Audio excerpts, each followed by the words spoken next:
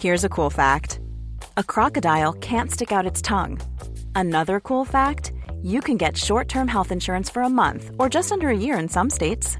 United Healthcare short-term insurance plans are designed for people who are between jobs, coming off their parents' plan, or turning a side hustle into a full-time gig.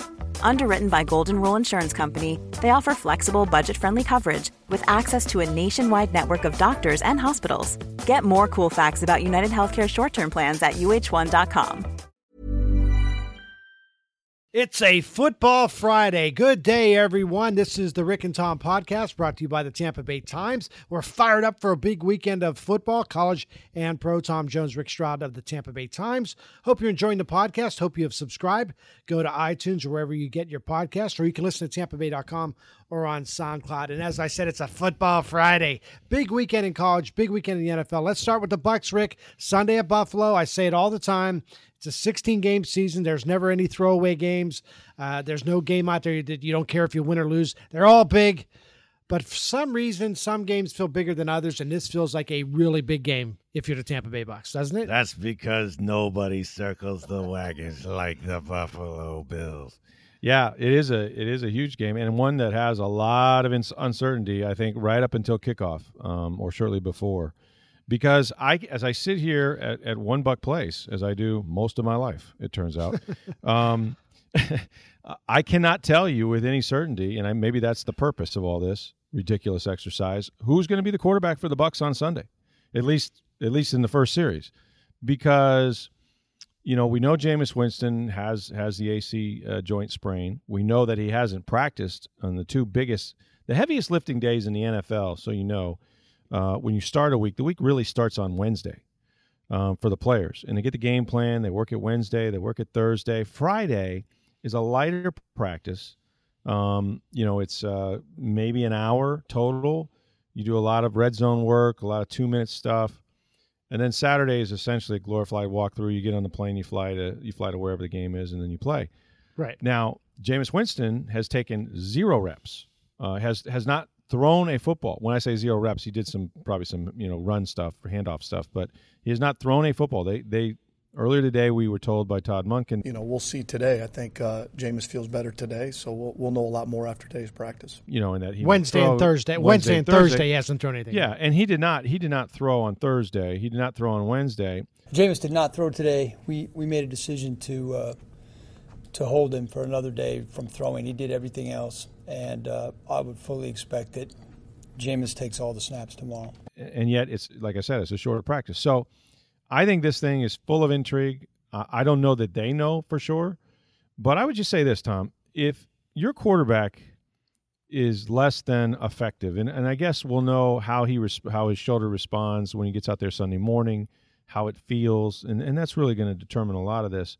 But if there's any hint to me that he's less than what he needs to be to win that game, if you can't play Ryan Fitzpatrick against the Buffalo Bills and have a good chance of winning, assuming the rest of your team shows up like they didn't against Arizona, then when are you ever going to play your backup quarterback in Ryan Fitzpatrick? I don't get it. I guess maybe I'm missing things. I don't know. I guess what they're saying, Rick, is that a 75% or whatever percentage Jameis Winston might be on Sunday, assuming he's less than 100%, a 75% Jameis Winston is still better than a 100% Ryan Fitzpatrick. That's what they're saying, and they're leaving it to the very last moment to make the determination of whether or not he can play. I don't know that Jameis needs a full week of practice to be able to go out there on Sunday. This isn't his third start in the NFL. This is his third season in the NFL. He should be able to go out there, don't you think?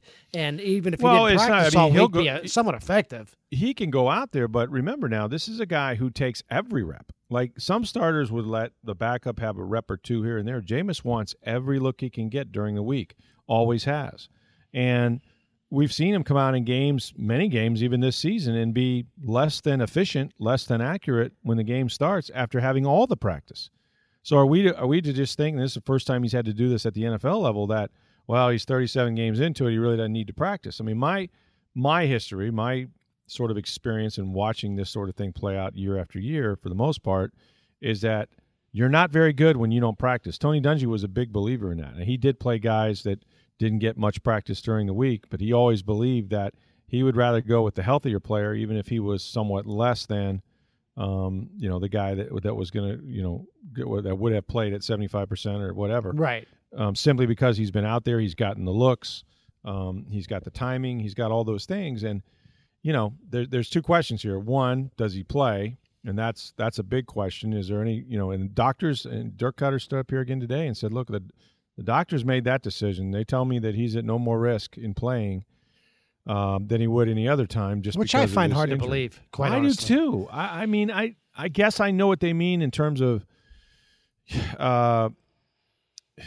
well, it's not like a popsicle stick where it's already cracked, and if you just there's no there's no fracture where you could split that thing open or whatever. But if you got a sprain, it seems like you're more liable to it turn into something worse, or the sprain lasts longer. Move this, Move this to another joint. Let's say it's an ankle, and you're playing basketball. Right. Are you less? Yeah, you can go out there with a sprain, and it's a pain tolerance thing. You know what I mean? Mm-hmm. Doesn't mean your ankle's going to break, per se, but it's weakened for sure, and you could turn it much more easily than if you went out there with a healthy ankle. You know what I'm saying? So, I mean, if he's going to take a hit on that shoulder, and you got to believe the Bills are going to try to lay on him when they get their chance, I just don't know how this doesn't become aggravated and compounded. But they tell us that that's not the case. So I'm all over the map with this. I have been today. Maybe that's their goal.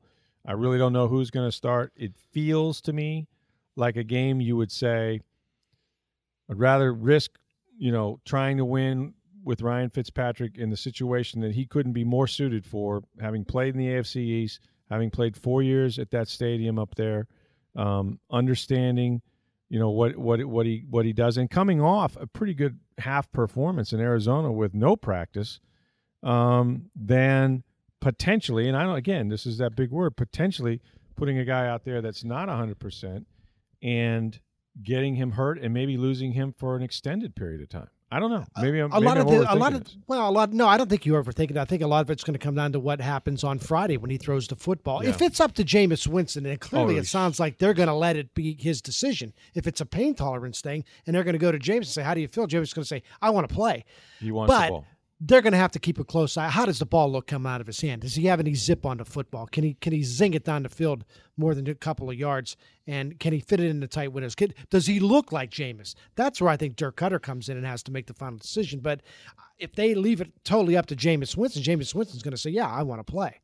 Yeah. But I'm with you.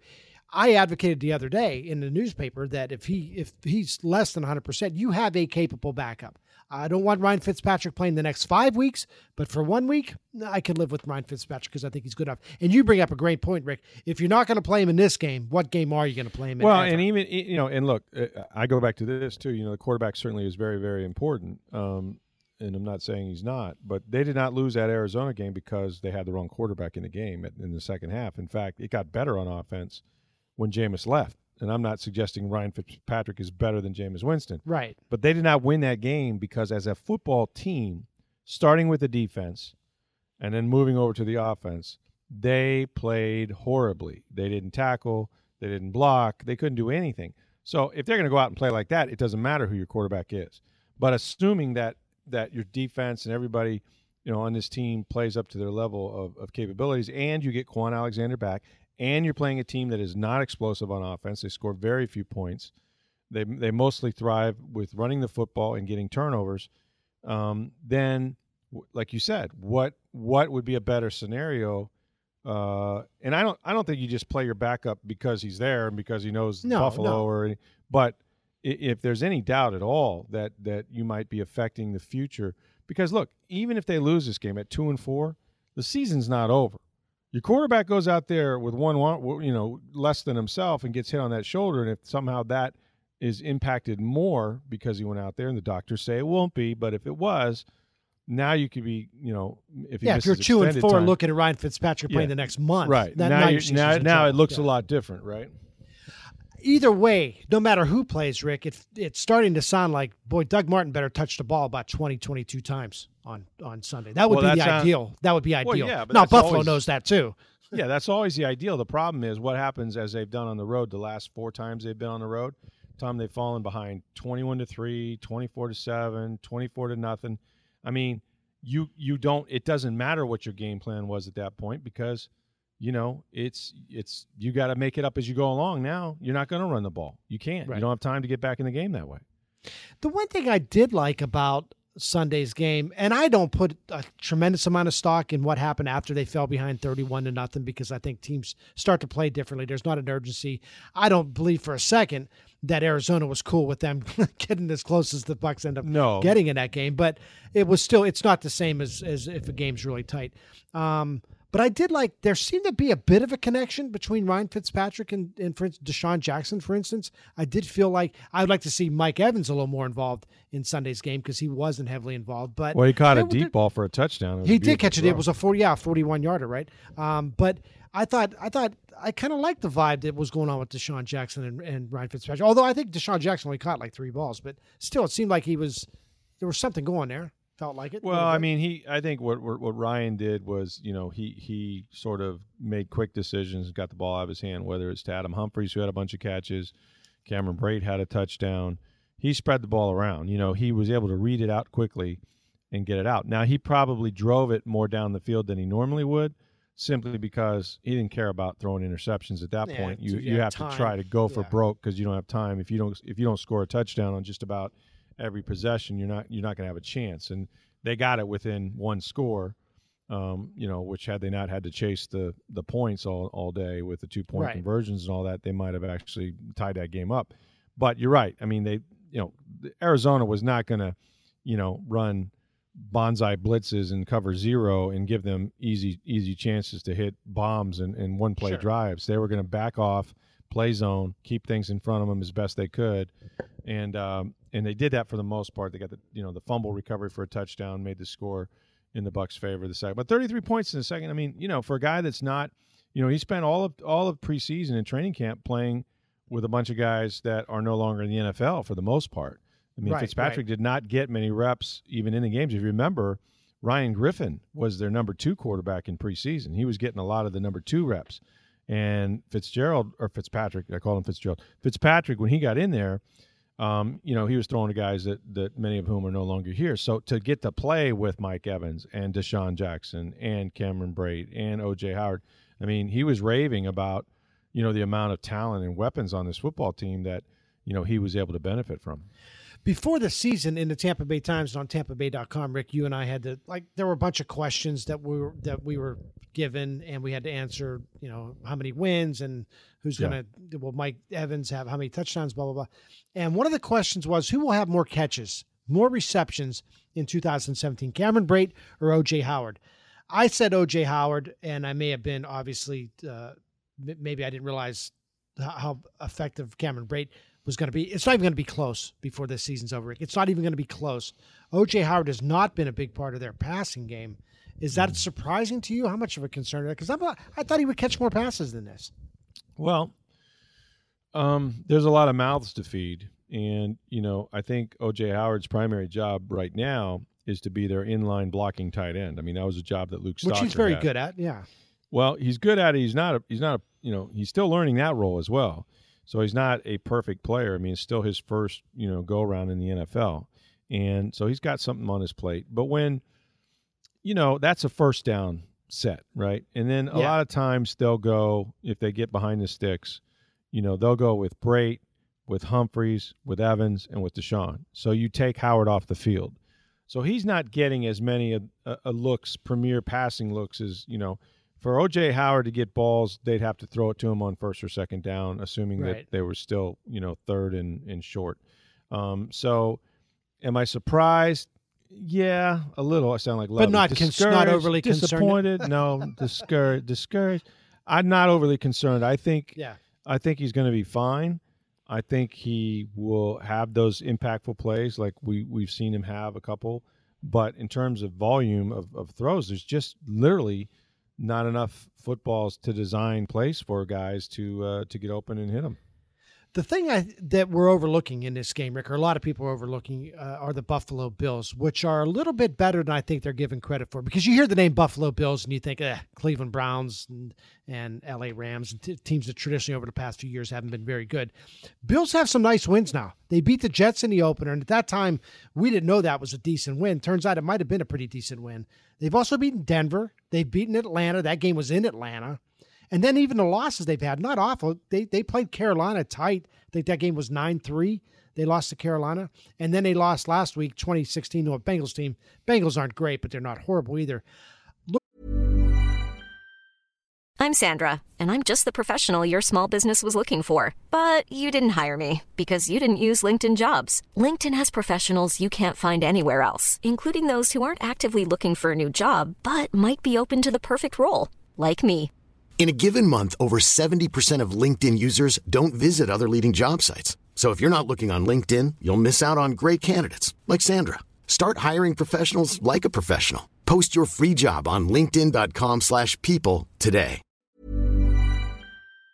Look at this Buffalo team. Not a bad football team, Rick. They're 3-2 and a legitimate 3-2. Yeah, no, they've done it with a +8, giveaway takeover turnover margin, which is really outstanding. I think they lead the NFL in interceptions.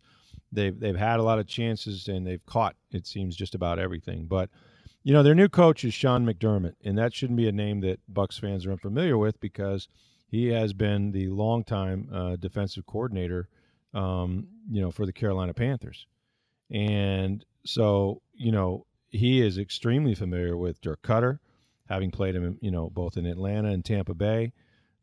So it's not going to be, and in fact, I think as a coordinator, he has a pretty good edge on Dirk. So it's not going to be an easy game. Like they're gonna know what the Bucs want to do. They're going to know their personnel pretty well. So from a coaching standpoint, it'll be tough sledding, I think, for the Bucs offense. So it's a good matchup. Neither team really scores a ton of points, as we know. Mm-hmm. But in Tyrod Taylor, this is the first really mobile quarterback now that they have faced. I mean, this is a guy who doesn't pass for a lot of yards, but can make lots of plays with his feet, and he is able to launch the ball 65 yards if he wants to, if he gets extended and you don't plaster those receivers. So, yeah, it's a nice little team, and the wins I don't think are cheap. I mean, you go to Atlanta and beat Atlanta, played Carolina. They beat Denver, and like I said, the Jets win. We thought that was okay. It was the Jets, but now they're tied. They're 3-2 as well. So I think this is a legit contending team in a division that you think the Patriots would win, of course, but it's not smoke and mirrors. Sometimes you look at the records and you go, well, they won like on this the Bucs, fluke like or when that they went play. 10-6. Yeah, under Raheem a few years ago, that was smoke and mirrors. Yeah, although I'd argue that you can't win 10 games by faking it, but they did get some breaks. I'll give you that. And every good team they played, they got destroyed by. It's going to be tough. Anyway, it's going to be a really tough win for them. I don't know that there's a difference to me whether Jameis plays or Ryan Fitzpatrick plays. I'm picking Buffalo to. I'm picking Buffalo to win this game either way, if Jameis was healthy and ready to go. But I don't know that their chances are that much worse in this particular game if Ryan Fitzpatrick plays. Yeah, I've been wrong on just about every game. When I pick them to win, they lose. When I pick them to lose, they win. And then last week I picked them to win, and they lost. This week, I'm going to say they win again, so that might upset some Bucs fans. I just feel they're more desperate, and this is a weird thing too because I've had coaches tell me do not do this, do not judge anything based on practice. But to a man, players have told us this week when we had a really good practice on Wednesday, and the attention to detail, and sometimes in the NFL, this feels like a crossroads game, right? Yes, I mean, you're fighting to get back to 500, and and I've always, we've said a lot of times that you got to hang around 500 until you get to December, and see if you can go 4-0 in December. But it feels after you get your butts kicked. How many times do we see a team in the NFL just get destroyed, and then the next week you're thinking they got no chance, and then they end up either pulling out an upset or playing the heck out of somebody. I think there's a lot of pride. I think guys worry about their jobs. I think the coaches coach a lot harder whatever that means. I don't know why you're not coaching hard enough already, but whatever Right. whatever you didn't do, you're going to do this week, right? So there's a lot, I mean, things get a little tighter around here at $1 Place. You know what I mean? So Right. I think they've had a good week, and I kind of expect them to come out and not lay an egg like they did at Arizona. I'm going to ask you a completely unreasonable question. Gut feeling. Jameis Winston start a quarterback on Sunday. I think he does. I say yes. Yeah, and you're really good about this stuff. I'm not. I don't know. But I think if they haven't made a decision already, if they haven't already ruled him out, I think he's in. That's the way I'm looking at it. And my head tells me that it's going to be Fitzpatrick. Maybe I'll stick with my head this time. Like I said, for all the reasons we discussed. But again, and here's what this is kind of going to be an interesting thing about what we find out about Jameis. Is he Brett Favre? I mean, Favre with what? Is he the guy that is give me the ball, give me the ball, give me the ball? You can't keep me off the field. I'm fine. I can go. Right. And campaigns, and maybe he does play, and maybe he guts through a victory.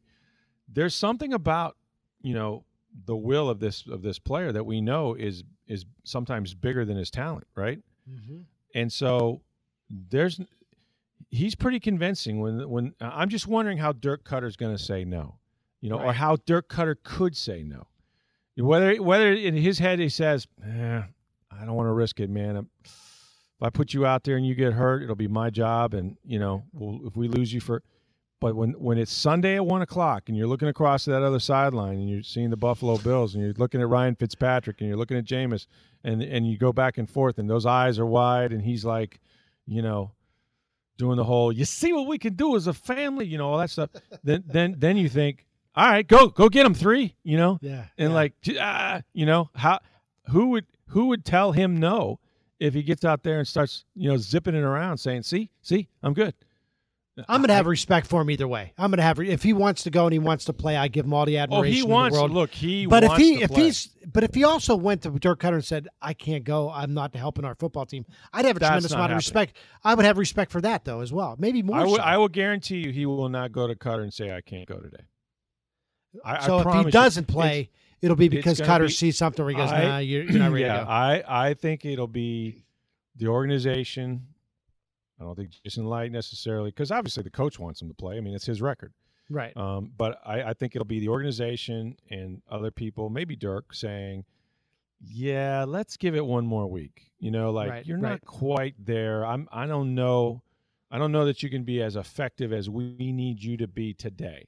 And that's what it'll come down to. So, I mean, if you ask me to look into a crystal ball, I'm going to say it's Fitzpatrick, but that means I'm going to be absolutely I'm also wrong. curious to what kind of week Fitzpatrick's had. We don't get to see most of their practice during the season. Right. I'd be curious to what kind of week Fitzpatrick has had. If he's looked really sharp, really good, or if Cutter's looking at going, oh, geez, we got to get Jameis. You got to get in there. But buddy. I don't know how much you judge. This is the other thing too. Is they're not the same guy. So right. And I asked Dirk earlier this week. It's like, don't you have to on Wednesday and Thursday or whenever they're throwing sort of be prepared to play with a different quarterback? Now it's not like you're going to run the wishbone. The offense isn't going to change that dramatically. Right. But you are going to tailor some things to Fitzpatrick's strength, right? And so from that standpoint, I think they have one game plan for Ryan, and then probably Jameis does what Jameis does. So I don't know. I mean, again, there's so much unknown, so much intrigue about this game and the quarterback, and I think they like it that way because that means the Bills don't know. Right. And I don't know why that's a big deal. You're preparing for the Bucs offense, but it certainly is. It certainly feels like a crossroads type thing. We might find out that Jameis Winston is Brett Favre-like in terms of his ability to recover, in terms of his ability to will himself to play through pain. People have told us he's one of the toughest guys they've ever been around. That also tells me he's had a lot of injuries they haven't revealed. That's true, too. Well, Rick is picking the Bucs. I'm picking the Bills, and we'll find out, obviously, on Sunday. College football, Gators are off this week. Praise be to God for Gators fans. And for Jim McElwain, he can get a night's sleep without vultures pounding on his door, so that leaves FSU and USF to play this weekend. FSU, I don't know what to make of this game, Rick. They're playing Louisville. It's in Tallahassee.